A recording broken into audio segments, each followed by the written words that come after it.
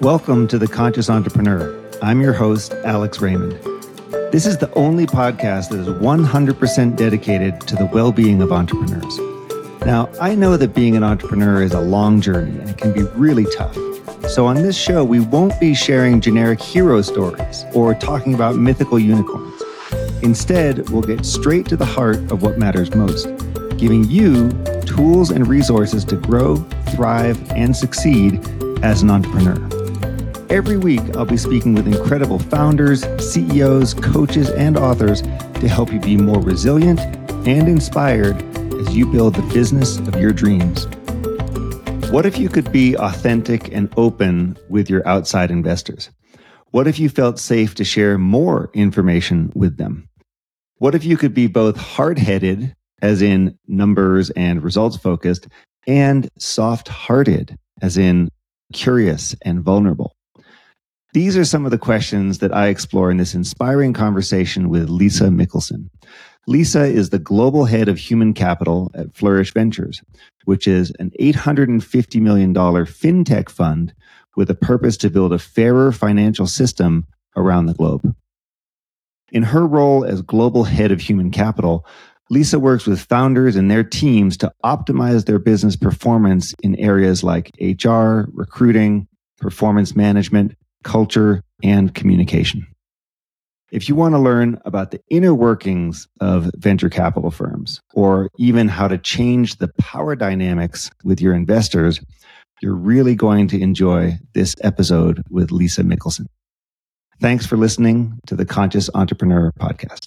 Great. Well, Lisa Mickelson, thanks so much for being here. Great to see you on the Conscious Entrepreneur podcast. Alex, thanks for having me. Now, you have this really interesting role. You're the global head of human capital for Flourish Ventures, which is not a title that a lot of us have heard before. Tell us what that means. How do you work in your role, and what does a global head of human capital do for a venture firm? Yeah, Alex, it's a great question. And I think 10 years ago, no one had any idea what I was doing. But this is a type of role that has sort of evolved over the years in the venture capital world, where VC firms wanted to have value add to their portfolio companies. So they started bringing in primarily talent people to do recruitment for their portfolio companies. And that was how things started for me. But as I got into that work and started working with our portfolio, it was really clear that there were some other needs that were starting to pop up that were beyond recruitment, especially as companies weren't hiring. So a lot of my background, which is HR, has come into play, sort of helping our portfolio companies think through everything related to growth, people challenges, organizational development, design. And that was really kind of the basis for my role. That said, it has evolved in recent years, Alex, to where I consider myself more of a kind of a founder well-being advocate. And my role is starting to morph into one that's providing support, not just on a one-on-one basis for portfolio companies, but more broadly for the overall portfolio, and thinking through what kinds of activities we can provide, programs, services, offerings that are helping our founders to show up at their very best. And that's a big deal because, as we talked about at the Conscious Entrepreneur Summit in 2023, where you were on a panel with Matt McCall from Forge Capital and Tim Chang from Mayfield Fund, we know that founder well-being is a big deal these days. There's a statistic out there that something like 72% of founders report negative mental health or mental health problems once they start a company. And I'm sure that as a VC firm, as an investor, you want to make sure that the people in whom you're investing are showing up as their best selves, that they have all the resourcing that they need. So I can really see how that is an important driver of success within your portfolio, within the companies that Flourish Ventures will back. How have you seen that evolve? I mean, your role has changed over the last 10 years, but certainly the conversation about founder well-being, mental health, resilience has also changed a lot too. Oh, definitely, Alex. I'm thrilled that it's starting to pop up as more of a regular conversation, that it's starting to be normalized as a topic that folks are more comfortable talking about. There's still a lot of taboo. I think entrepreneurs are always under tremendous stress from their jobs, stress from their funders, family. Uh, you have to worry about your employees. There's always a lot going on in the life of an It's a long entrepreneur. list. It's a long list. Yes. It's a very long list. Yes. You know this very well. And I think we're starting to realize more and more that when it comes to performance, optimal performance, we need to be our best. We show up and do the best things when we're in the best space, when we're in the best mental space, when we're in good physical shape. So there's certainly a performance element to it that I think any investment firm is going to get behind. I think maybe what's a little different about us is we are oftentimes investing in entrepreneurs who are tackling really challenging financial challenges within the world, fintech globally. And they're up against some significant barriers. These are long-term investments, and we want to have a long-term relationship with our portfolio companies. And by being there, by listening, by providing support, these are ways we can certainly encourage them and empower them to show up as their best. And this is important, especially like you're referencing in the fintech space, because big projects, hyper complicated, lots of moving parts. Who knows what the future is going to look like? I always think of Flourish Ventures, and maybe you can tell us a little bit more about the company, as sort of doing fintech with heart, if you will. Meaning, I know that obviously we are trying to make money, we're trying to build profitable companies, but you really have a mission-driven purpose to what you're doing, and I think that really comes across in terms of the portfolio and the types of founders that you back. But share a little bit more about the mission and vision of this really interesting company. Thank you so much for saying that. Yes, we like to think of ourselves as hard-headed, soft-hearted, really, looking at advancements in fintech that are improving financial lives for Americans, enhancing financial health globally. We back entrepreneurs who are innovative in their efforts to solve these great financial challenges. And we are looking at not just commercial returns, but also social returns, and how, what sort of the impact on the markets that they're serving. Also, Flourish is a little bit different, I think, in that we're solely focused on fintech. So we do have pretty deep expertise in various sub areas of fintech. We're also a global investment firm. So not only the US are we doing investments, but a lot in the global South. So Latin America, India, Africa. So we bring that global perspective where, frankly, innovations are just happening so rapidly in other places in the world. So being able to bring that information together. And then finally, I think the emphasis we place on building the ecosystem at large. So thinking about policy work, advocacy work. Fintech is difficult because you're dealing with large incumbents and lots of regulation. It's the most heavily regulated industry you could possibly invest in. So it's important to keep a pulse on that, and be doing everything we can to support positive movement. And the company itself, as far as I'm aware, is backed by Pierre Omidyar, the founder of eBay. I believe this is sort of the one of his claims to fame. And you have a single investor, is that correct? And quite a large fund. I think you're about 850 million under management, if I got my numbers right. Yeah. So Pierre has, definitely been supporting incredible initiatives all over the world. Flourish is one that spun out of the Omidyar network about 5 years ago. And yeah, we're strictly focused on fintech. And he is our sole LP. So we do have a real benefit there and an evergreen fund. Now, is your sense, Lisa, that because we have a mission focus, because we have this hard-headed, soft-hearted approach to things, and we're trying to make an impact in these complicated fintech environments, do you attract a certain set or type of entrepreneur? What does an entrepreneur who reaches out to Flourish or wants to work with Flourish look like? Yeah, Alex, if you had asked me that question a year ago, I'm not sure I would have thought there was that much of a difference. But honestly, the more and more I get our entrepreneurs together for different events, we do CEO retreats, we've had co-founder retreats.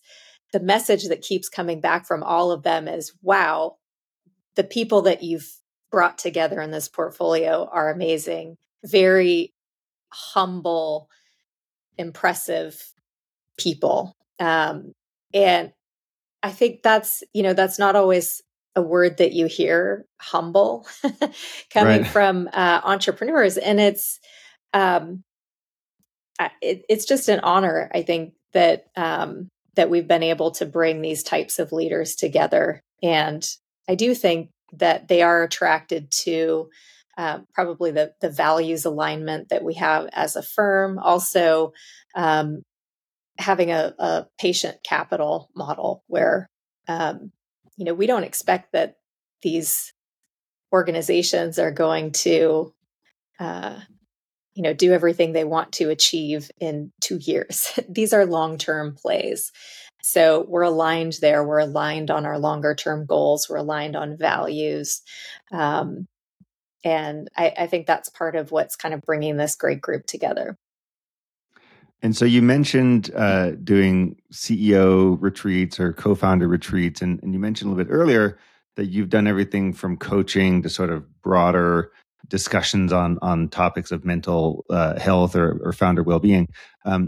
Break down for me what those all look like. It sounds like it's quite a lot of things that you do there, from micro interactions to things at a much larger scale, all in advance of these important topics. So how does that break down? What have you found to be most effective? Yeah, I mean, at the highest level, we, for our entire portfolio, we're trying to normalize vulnerable conversations, trying to be good listeners. We're trying to share resources. So kind of taking some of the taboo out of topics that might not be comfortable for entrepreneurs with their funders. Because, as an entrepreneur, of course, you need to show that you're strong and things are going well and you have a plan and and all of these things. But it's okay to be real, and we want to make sure that at the highest level, that's what we're striving towards. But in terms of programming, we definitely have a lot of different offerings that have evolved over the years. The CEO retreat is something that we started several years ago. And we decided very consciously to make that an opportunity for our leaders to do inner work. So these are not, business gatherings where we're talking about product market fit or sales cycles. We're talking about you as a founder. We're talking about you as an individual, as a human. And the kind of content that we have in programming is around things like resilience training or mental health informed coaching. We do mindfulness exercises. We really want to make that an opportunity to reinforce the importance of taking care of oneself as a leader.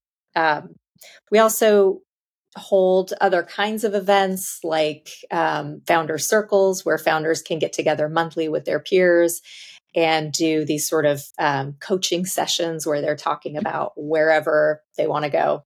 They can talk about personal, they can talk about business, because it can't be lonely, and that loneliness needs an outlet. So having other people to talk to who understand your unique position is super important. We also offer coaching to our portfolio companies. I know a lot of VCs are doing that now as well.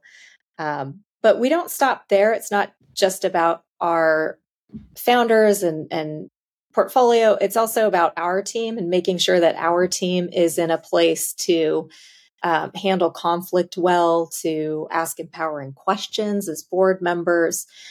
So we take this on ourselves too as a responsibility of the funder. And then just also more broadly in the industry, we want to be advocating for founder well-being. We want to be changing the narrative, contributing with speaking engagements, writing about this, supporting research, anything we can to elevate the entire ecosystem. Because it's great if we're doing this work for founders and ensuring that they have outlets for building their well-being, but it's also important that everyone else is doing that too. Yeah, I was going to ask that as a follow-up question, what the team does internally. So, of course, a ton of resources are going on to the founders, and I know the value because I've been a part of CEO circles, and I've had coaching and many of these types of things. And obviously, we run the Conscious Entrepreneur Summit, but I've never seen or been exposed to the inner workings within an investor. So, that dynamic must be really interesting to say, hey, we're not only advocating this as champions of founder well-being, we also, as investors and board members and advisors, need to make sure that we're walking the walk as well. So what does that actually look like? Are you sending your investors to boot camps and doing coaching for them, and are they doing their own inner work? Actually, yes. So most of the things that we encourage our CEOs to do, we also do ourselves. So our team has gone through a resilience training. We've spent time with the mental health research and understanding what the landscape looks like. My team will be going through empathy training soon. I'm always on the lookout for ways for professional development internally, but I also have to hand it to the team. Our team loves this stuff. I think they find it really helpful. When you become an investor, a lot of times your career has been in investment banking, or maybe you've been an operator, but chances are you haven't had a lot of exposure to some of these topics. Especially the research and some of this inner work. So we definitely encourage that. We have wellness benefits for our team. We encourage time off. And a big part of that starts at the top. And I think that's going to go for just about any venture capital firm. Your managing partners, they are the ones that are leading the way and that are leading by example. And if they're not taking time off, or if they're not practicing mindfulness, or if they're not kind of demonstrating how we handle ourselves in these difficult situations, then the rest of the team, they don't have that to follow. So I think that's a really key part too, in addition to just kind of, everybody doing a little bit of everything. You really need to set your own internal culture in a way that's very values driven and aligned with how you all want to show up. It sounds like what you're doing is changing the conversation a bit, because it's in this startup world, especially the VC funded startup world, we really glamorize burnout. And this idea of like, oh, I'm just going to put my head down and keep working, and I'm going to sacrifice everything, and I'm going to be maniacally focused on my goals and so on. And for a lot of entrepreneurs, that winds up being a problem in the long term, right? We either burn out mentally, or burn out physically, or relationships get destroyed. Yeah. Lots of stuff happens, and at the same time, our society looks at this and says, "Well, that's the archetype of a successful entrepreneur." Someone who's just out there burning the candle on both ends and putting a dent in the universe, as they say. And the shift that you're talking about is something that's happening in real time. So people are realizing, hey, I can't live like this. I can't, if I don't put my put gas in my tank, I can't be great when I show up, for example. And at the same time, they're also realizing, hey, I'm a multifaceted human being. There's multiple parts of my life. I can't only work all the time and expect to be a successful human on top of all this stuff. So you're really part of having that conversation or changing the way that we're thinking about this glamorization of burnout. How's the reception been within the rest of the VC world, within the rest of the VC community? Yeah, Alex, I mean, you're absolutely right. And I think just one other point to touch on maybe is the fact that historically, funds would look at a small percentage of their portfolio that's outperforming and then a lot of write-offs. And that's exactly aligned with, the sort of burnout mechanics, right? You have a couple that are just going to fly no matter what, right? And then you have so many more that are just burnt out and just churning through. And I think that there's a world where we can think through a new paradigm where it's somewhere where we're all thriving and have the ability to take things to a successful outcome over a long period of time. So it's more that notion of running the marathon. And of course, there's going to be ups and downs, and you still need tremendous drive, and you still are going to be working crazy hours. It's not like anyone who's invoking a life of well-being is just going to be slacking off. I think it's important too to make that distinction of these cycles where we're sprinting, and then we also need to recover from that in order to do it again. So rest is something that's absolutely critical so that we can be continuing to push forward, be creative, be in a good space, take care of ourselves, take care of others. So your question, how is the VC community reacting to this? Well, I think in the communities that I'm in, we're a little bit, it's a bit of that preaching to the choir, right? So I hear positive things, but I also realize that I'm talking to people who are excited about this too. So there's plenty more that I'm not talking to about it. I would like to open up that conversation. I would welcome pushback from investors or other folks who don't think this is okay or think that this is too soft. I'd love to learn what their perspectives are and their points of view might be.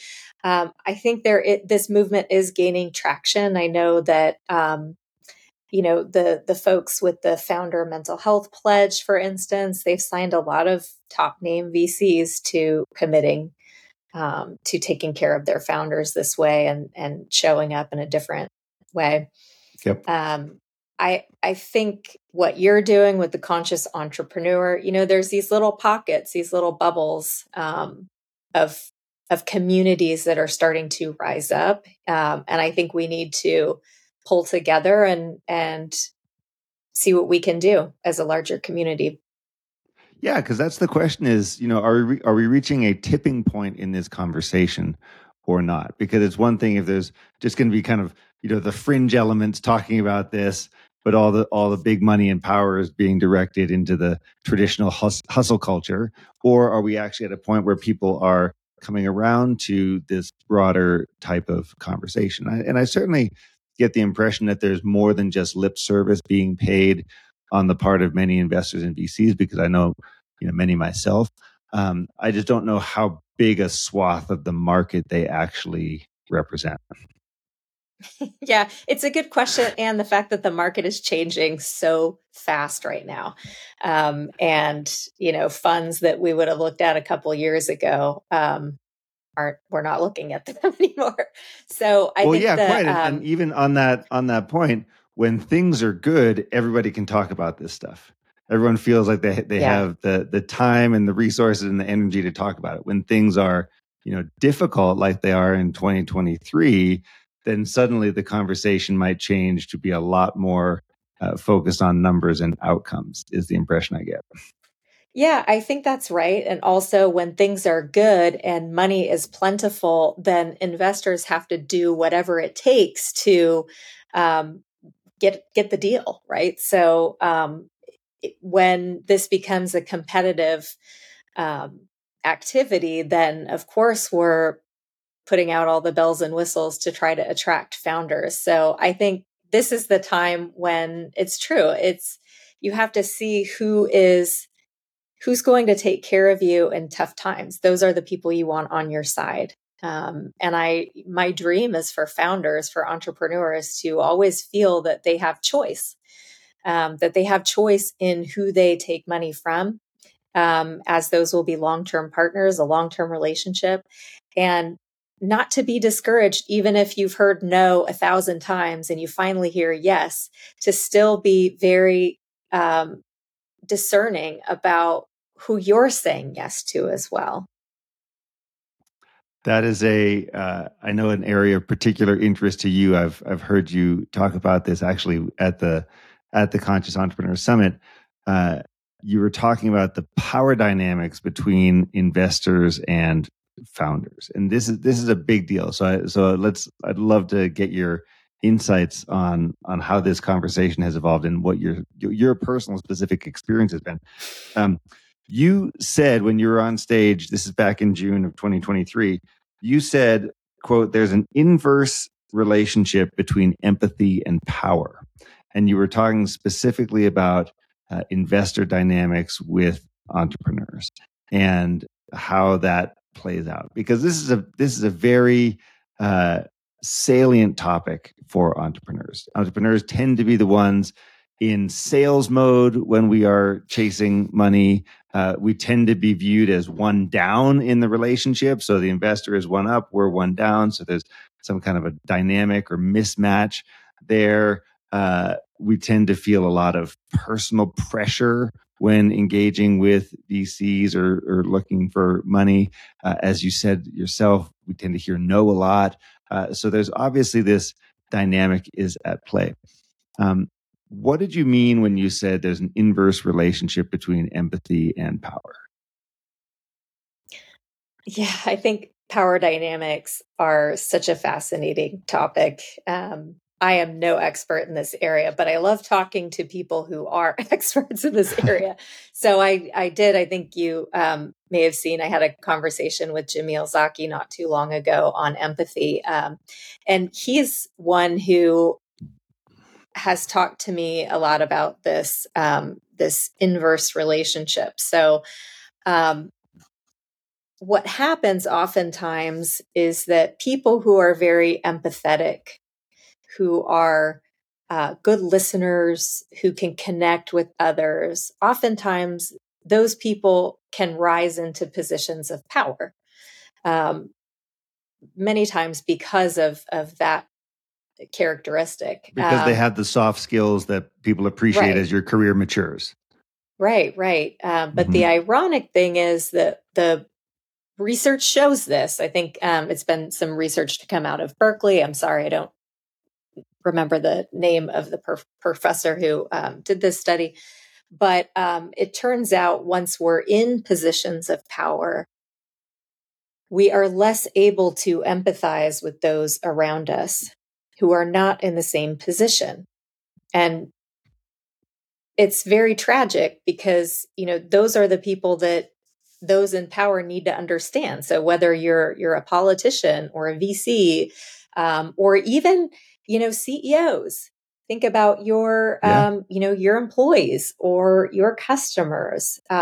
It's not natural for us to understand what everyone else is going through when we're at a different position. We can't simply step into somebody's shoes. It takes real work to be at a place of understanding and empathy, and to be able to relate. So I think that's where the work comes in. It's not just a given. And so that changes over time. So it sounds like you were saying that people get promoted or they advance in their career because they have empathy and high EQ. And then once they get into positions of power, that evolves or that changes and they I mean, they don't obviously don't lose that skill, but is it different priorities that take over? What happens there that causes that shift or causes that to that empathy to be more blunted? Yeah, well, again, I'm not the researcher behind this, so Yeah. I don't have the expertise, but from what I hear, there's a few different things that happens. And one of the things that happens is there can sometimes be this maybe unconscious view that, I paid my dues. Now it's time for you to pay your dues. This is, as Jamil used the great example of residents who are in, going through med school, and they work these crazy hours, and the supervisors are not any easier on them, even though they went through it themselves. Um, so that's one thing. I think another thing is, and I wouldn't say that EQ necessarily goes down, but empathy specifically goes down, because it's just simply harder to relate to a position that someone else might be in. Again, it's not impossible. It just takes work to do. So it's something that we have to be aware of. We have to be conscious of. I mean, at Flourish, one of our values is humility, and it's probably not a value you see very often in venture capital firms. But we really do believe that humility allows you to ask, it sort of opens you up to asking questions, to learning, to investigating, to trying to understand. And that is how you build empathy. That's how you can relate to others, is by spending the time, by taking the time, and not being in that, kind of advisory mode all the time, but also in learner mode and listener mode. We sort of default to that advisor mode because people, I mean, people come to you with questions and they want to know about this and they want to do that. And advisor mode is both a way for me to kind of show off or declare my expertise and my, all the experience that I have. And at the same way, it can be a way for me to sort of brush off a conversation, not just kind of answer a question and presumably get on to the next thing and just say, oh, hey, do it this way. And that'll, with the hope that's going to close the door or shorten the conversation. So I can certainly see why a lot of VCs and frankly, a lot of CEOs also get into that mode and forget about the listening, the Yeah, inquiring that you're talking about. absolutely. I mean, there's expediency in being directive, right? Just do this, or just, change this, or, oh, if you only do that, as opposed to facilitating dialogue and, well, what have you seen? What do you think? I mean, I think the best investors who are out there, they have the experience and they can draw on that experience, but they also understand that the founder, the CEO, has been in the weeds, 24/7 for the last X number of months or years. They are really experts.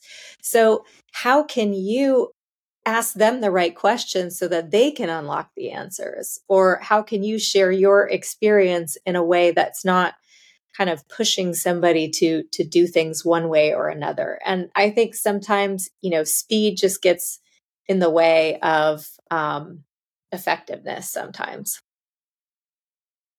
Now, Lisa, when you look at your role in human capital, when you look at all the companies that you've worked with in the Flourish portfolio, what stands out as the characteristics of the most successful teams and CEOs? Like, you've been doing this long enough. I'm sure you've got a great sense of like, hey, this one's, going to work out because of XYZ, or you're seeing some other dynamics that are causing concern.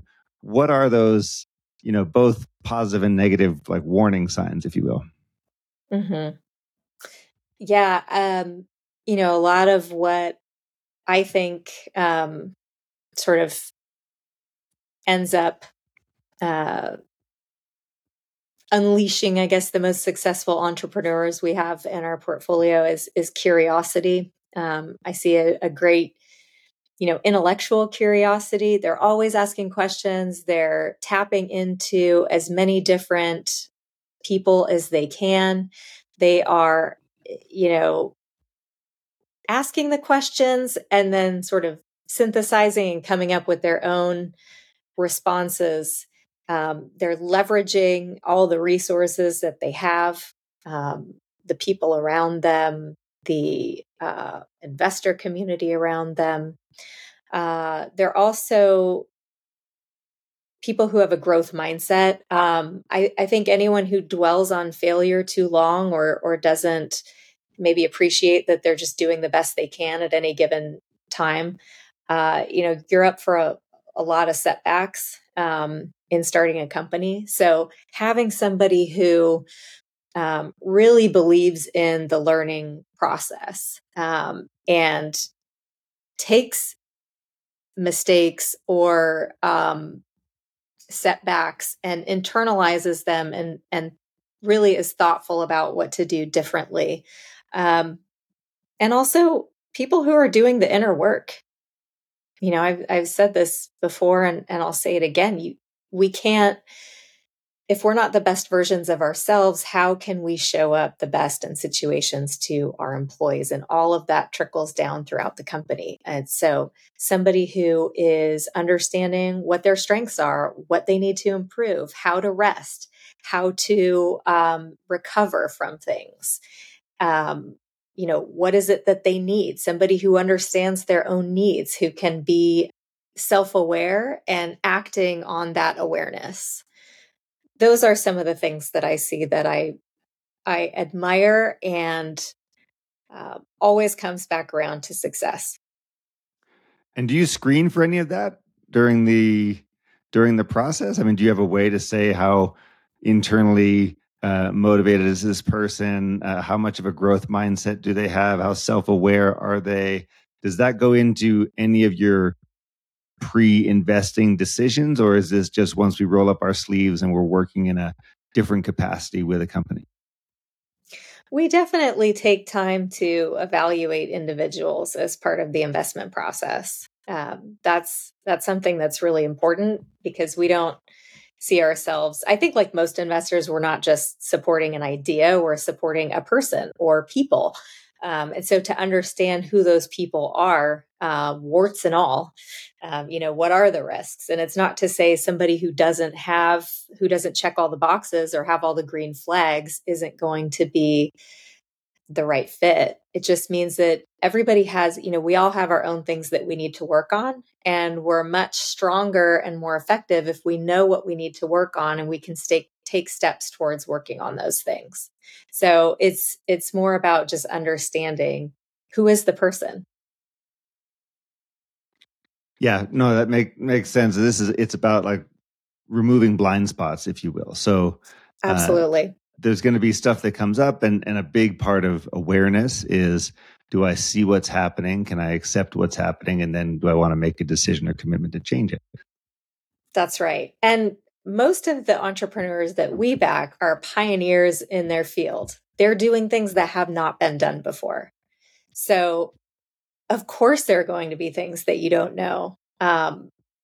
So how, it's important for us to know that we have somebody as a long-term partner who is able to look themselves in the mirror with a pretty solid perspective on what's showing up.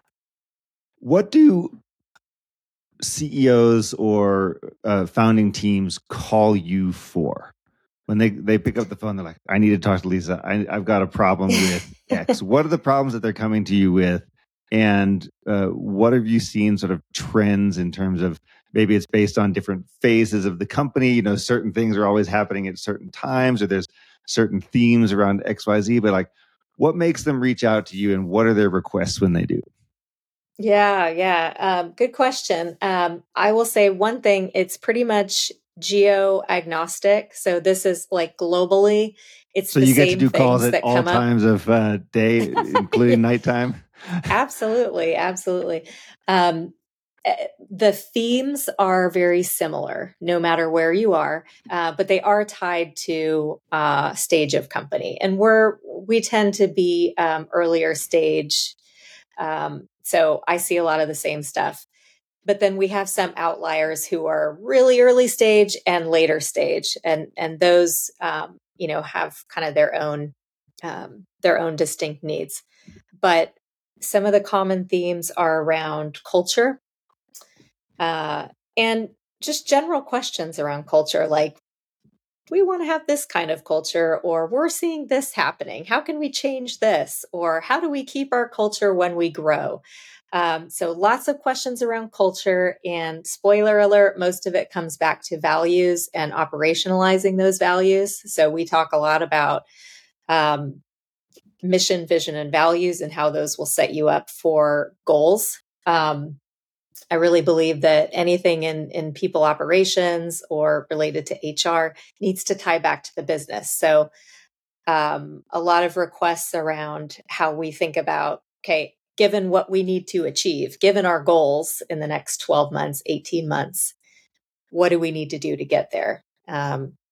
So it can be culture, it can be performance related, it can be recruiting related, it can be compensation, can be relationship related, organizational design. It's all kinds of stuff. It's all over the place. And is there one topic area or theme that you wished they asked more about? You know, are you like, hey, how come you aren't asking this important question? And it's like kind of like a big gap for people? A few years ago, I would have said yes. A few years ago, I always thought that recruiting was kind of the Trojan horse to getting into deeper discussions about culture and leadership. But now I think, leaders are really switched on and savvy around people issues. I think there's less kind of need to convince anyone that your people are your greatest assets. I think folks know that now. So I'm really pleased with the kinds of questions they do ask. Maybe one thing that is I would encourage more founders to be open about is when things aren't going well. And maybe you need to make some difficult decisions or have some difficult conversations, whether that be pivot, layoff, you name it, any kind of honest conversation with your team. Give me more lead time. Tell me in advance and let's talk about it, because I think that's an area where we can all use help and we can all use advice and perspective from others who have done that before many, many times, and what has worked and what has backfired. It's not a failure to ask those kinds of questions, because every business goes through that at one point or another. The question is, will you go through it well? Will you do it well? And practice is the only way to do that. So they could practice with you. They could call up and say, hey, here's what I'm thinking. Here's how I'm scripting it out. Here's how I imagine the conversation going. And you're sounding and reflecting on that with them? Absolutely. Tell me what you need, your message, as if I'm an employee in your company, and I'll tell you how I feel. Tell you what that makes me worried about, what I'm concerned about, what I'm excited about, what I feel good about. Because the CEOs, think about it, you've been following the story for a long time. So when you deliver news, in your mind, it's been talked about for months, weeks. To the employee, it's the first time they're hearing it. So we all sometimes need help understanding how to take people along on the journey. And you have to do that in a very compressed amount of time. So getting feedback is critical. I have certainly suffered from that one. The idea that, wait, how come everyone isn't reading my mind? Don't you all know all this? I've known this for days or months or weeks or whatever, some really long period of time. Why is this new to everyone? Why are you reacting with shock and surprise? Yeah, right, guilty. Right. Guilty. Even good news. Shouldn't they be excited about this? Why aren't people excited about this? Well, here's why. Because the human brain works in mysterious ways, and we all have different reactions to information. So, now, how about one of the super big issues that companies face that can be a killer of your company is co-founder conflict. So everything is great when you start, and then a certain period of time in, whatever it is, it's either different vision or different working styles or different life requirements or lots of things that come up. Do you get called in to negotiate through that? Or do you get called in to deal with co-founder conflict? Do you have specific examples of things that work well or don't work well when tensions are rising? I'm so glad that more people are talking about this now, by the way. I think this used to be everyone's dirty little secret and no one was comfortable talking about it. Now it's just so out there in the open. There are coaches, there are programs that specialize in co-founder dynamics. It's certainly talked about more and more. And I don't personally go in, but I bring in the experts. I bring in experts in this who can work through that. But I think more importantly, and probably what resonates with most, because not all experience, these really challenging conflicts, but sometimes there's a lot of misunderstanding about, what's my role, what's your role, or what are we doing here?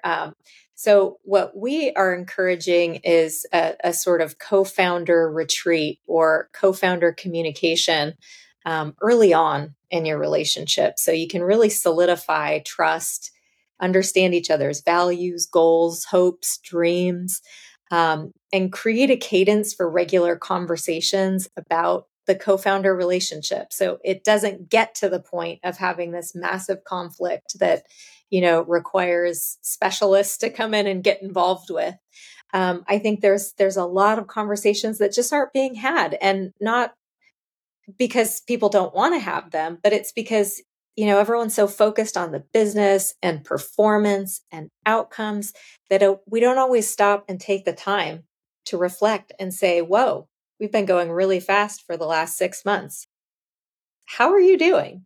How am I doing? How are we doing? How is my role changing? What am I still excited about? So it's simple stuff. It's not rocket science, but we're testing this out with our portfolio companies to see if there's kind of a framework that they can revisit frequently in their co-founder pods or in their leadership pods, so that they're just raising questions often enough so that it just becomes a regular practice. The same as you would have, performance management conversations or feedback conversations. You want to build it into your culture so it's not only for when things go horribly wrong. Yeah, incredibly important to keep the momentum on that, to be comfortable in having these kind of conversations, be comfortable in asking these questions. And the more often you do it, the better you are. It becomes an early warning system as opposed to, oh, we're about to hit the ground and everybody freaks out and it turns into a big issue. So the earlier we have these conversations, the easier they are. Definitely. One concept that comes up a lot that I have to admit I need more definition on, or I need to understand how it applies more in this kind of context of venture-backed companies and even potentially within the power dynamics, is psychological safety. How does that apply here? Like, what's a good working definition of psychological safety? How might I apply that within a team? And or is that something I apply with my relationship with my investors? How does that work? Yeah. So my kind of quick definition of psychological safety is, does someone feel comfortable speaking up? Does someone feel comfortable having a view and expressing that view that's different from others in the room, including the person or people in power? Are you comfortable sharing your feelings about things? Feelings not, your deepest, darkest secrets, but feelings like, I feel uncomfortable about launching this product tomorrow.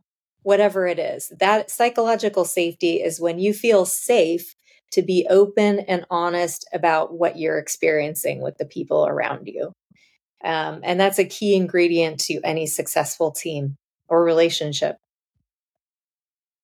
So I need it in all areas of life and work. So I need it with my team. I need it with the co-founders. I need it with my investors. Need it at home with my spouse.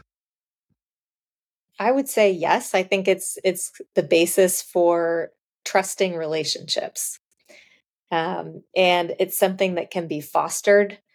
It should generally be fostered by the person who is in the position of power. That can be done by expressing vulnerability, sharing your own feelings about things, sharing your own concerns. And it's also important that the person who is not in the position of power, gives a chance too, gives it a chance. So Okay. it's something that we all need to work on. So you said the person who's not in power gives it a chance, meaning is also open to this conversation, is open to the reciprocal nature of that relationship. Definitely. Cool. Great. That's a really helpful tool. And, it's one of these things that comes up a lot in a term. And I know that everyone has their own definitions of it. And a lot of people are not sure exactly what it means. And am I there yet, et cetera. So thank you for clarifying. Lisa, maybe just one other point to add on that. Yeah, please. Some of the research, I think it was Startup Snapshot, came out that said only 10% of founders feel comfortable sharing difficult or stressful or negative issues with their funders. Only 10%.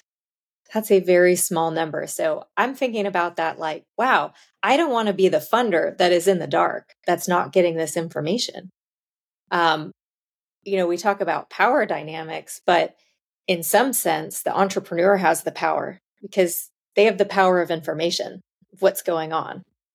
And their willingness to share that really depends on the relationship that they've built with the funder, that they're not going to be judged, that they're not going to be thrown out, that that all of these bad things aren't going to happen that we've been programmed to think are going to happen when we share unfortunate news.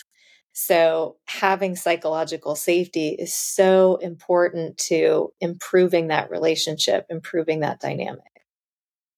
And important for all parties. So this Yes. is not a top-down thing. This is not a one-way street. This is critical for everyone based on certainly that statistic you just shared. It is. Yeah. Cool. Well, thank you. As we wrap up here, I've got some questions I'd love to go over with you. The first being something that came up when you were with us at the Conscious Entrepreneur Summit, and you had the chance to spend 2 days with us in Boulder, Colorado.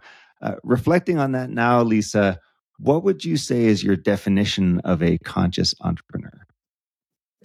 Yeah, it's an evolving definition. I think it's a person with purpose. I think it's somebody who is very purpose driven, whatever that purpose may be. I believe it's someone who does their own inner work. I also believe that it's someone who is empowering of others. So a conscious entrepreneur is going to do good things for themselves and the world around them, and empower others to do the same and sort of have that ripple effect. And many of the things that I mentioned, frankly, earlier about what makes a great entrepreneur, what do we invest in? It's somebody who has a growth mindset. It's somebody who's always learning. It's somebody who is precise in their use of language, knowing that it can impact other people. It's somebody who listens well. So it's really just the kind of person that you always want to be around. Great, thanks. We mentioned a bit of some of the things that you look for in others. Do they have growth mindset? Do they do their inner work? What are their characteristics and qualities? I want to flip that around on you now and say, what are your practices? So what do you do on a daily basis? What do you do on a weekly basis to maintain your resilience, your health, your well-being? And what practices do you share? Yeah, it's a great question. And I think it's, we all have to have our practices. I think probably my number one daily practice that is absolutely non-negotiable is a good night's sleep. I know that might sound very basic, but in a world where, you have people cheering each other on for sleeping only 4 hours or even less, I'm an 8-hour plus person. And I will not miss my sleep for pretty much anything. So do you have like blackout curtains and a certain temperature and So I've certain got the time and all, like, mask. I've got the ring, the Aura ring that tracks my sleep. I really mhm. get into sleep. I think it's a superpower. I think it unlocks a lot more than what we realize. So sleep is one. Nature, spending time in nature is another one. I try to do every day. I try to find green space. Even when I'm traveling quite often. So just finding a park, finding a place where I can connect with any kind of nature is really powerful for me. Um, I'm also a big journaler. I have a practice of journaling. I find that to be really therapeutic, really healing. And then I guess lastly, just self-compassion, because the reality is sometimes life gets in the way and we can't always do all the things that we want to do, even for our own well-being. So not being too hard on myself when I'm not doing the run that I had planned to do or what have you. So self-compassion is another one that I'm exploring Yeah, more. it's important to cut yourself a break. Yeah, Yeah, it's true. yeah. And what about in terms of the resources that you like to share? So thinking back at the books you recommend, the video links you send around, the Uh, the resources that kind of really light your fire that you go out there and share with people. What are the ones that are most impactful, especially as it relates to conscious entrepreneurs? um, I think you need a whole nother podcast for that because I am a big reader. Okay. I have a massive bookshelf with just about every kind of book. So narrowing it down is really hard. I have to think mostly with a recency bias. So what am I reading right now, or what am I paying attention to right now? I find Stoicism practices quite interesting. So I just finished reading "Stillness is the Key." I think it was called, by Ryan Holiday. Love that, and it's very like digestible bits of wisdom that are really helpful to draw on a daily basis. So I love that. Um, Susan David's work around emotional agility. So if you haven't read her book, Emotional Agility, or watched any of her TED Talks, Hmm. that's really good stuff too. I think this is, the language of emotions is something that we must tap into more to be effective leaders, effective communicators, and better humans. So I love that. I know this sounds a little strange. I am a parent of two kids. My kids are a little bit older, so they're not really the reason why I read the work of Dr. Becky. But if for parents of small kids, I'm sure they've heard of Dr. Becky. She wrote a book called Good Inside, which I think is the most phenomenal parenting book I've ever read. And I've read a lot of parenting books. Um, and there's something to me about the parallels between parenting and leadership that are super valuable in understanding just how we validate each other, how we empower each other, coming from a place of true caring.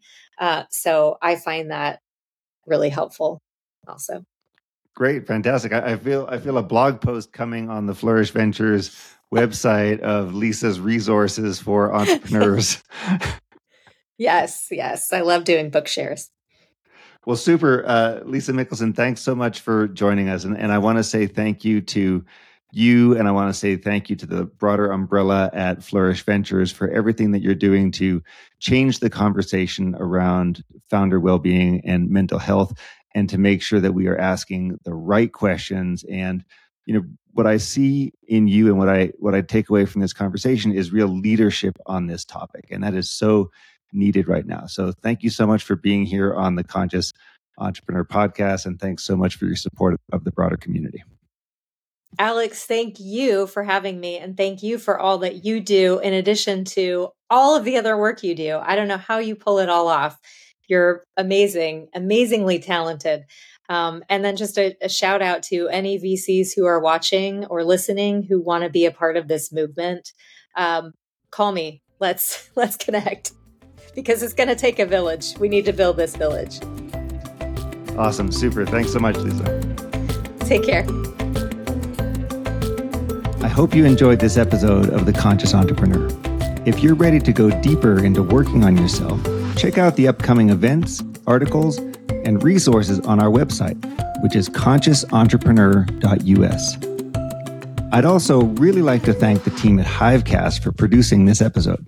If you run a podcast and are looking for an awesome full-service production company, make sure to check out Hivecast.